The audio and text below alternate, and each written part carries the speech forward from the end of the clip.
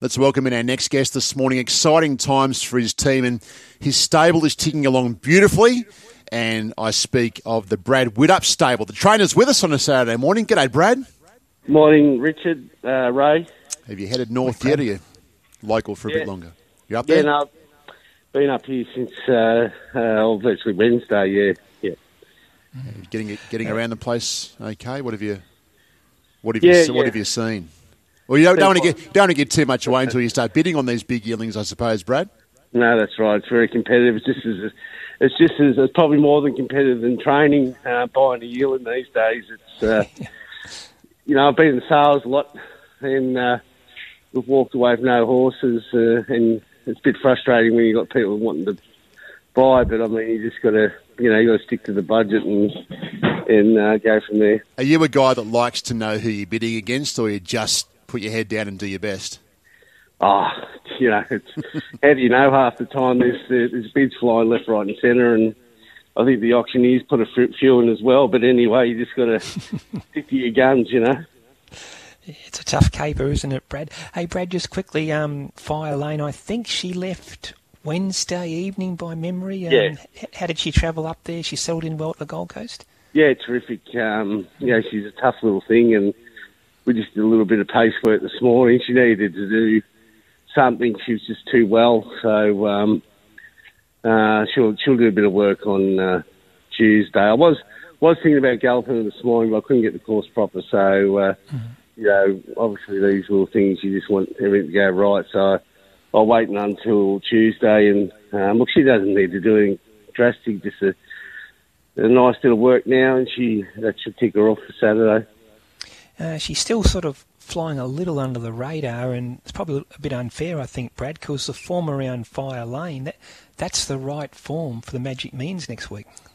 Yeah, I think so. I think the horse that's putting his hand up is Sovereign Fund. He seems come from behind, beat her, and I think he led the other day up here. And you just need those sort of horses doing the right things, and he seems to be doing it. So, look, she's got form around him. I think it's just the big important thing now is just where everyone draws and how it all works out from there. Yep, Tuesday morning barrier draw, so important. Hey, Brad, I was talking to you during the week. We didn't think we'd get a track in the heavy range, but once it got worse and maybe soft 5, I guess you had no option but to scratch Osbred Flirt. Yeah, I did. Look, we've been down that road before, and she just doesn't handle it at all. And there's no point wasting runs with her. She's obviously fully in form. I'll just have to have a think about it now. I might have to give her a break, and when I say a break, just a couple of weeks out, and go again. But look, it is what it is, and you can't do much about it. No, fair enough. You've also scratched the two mares, Showtime Lady and Travelling Kate, out of race 9.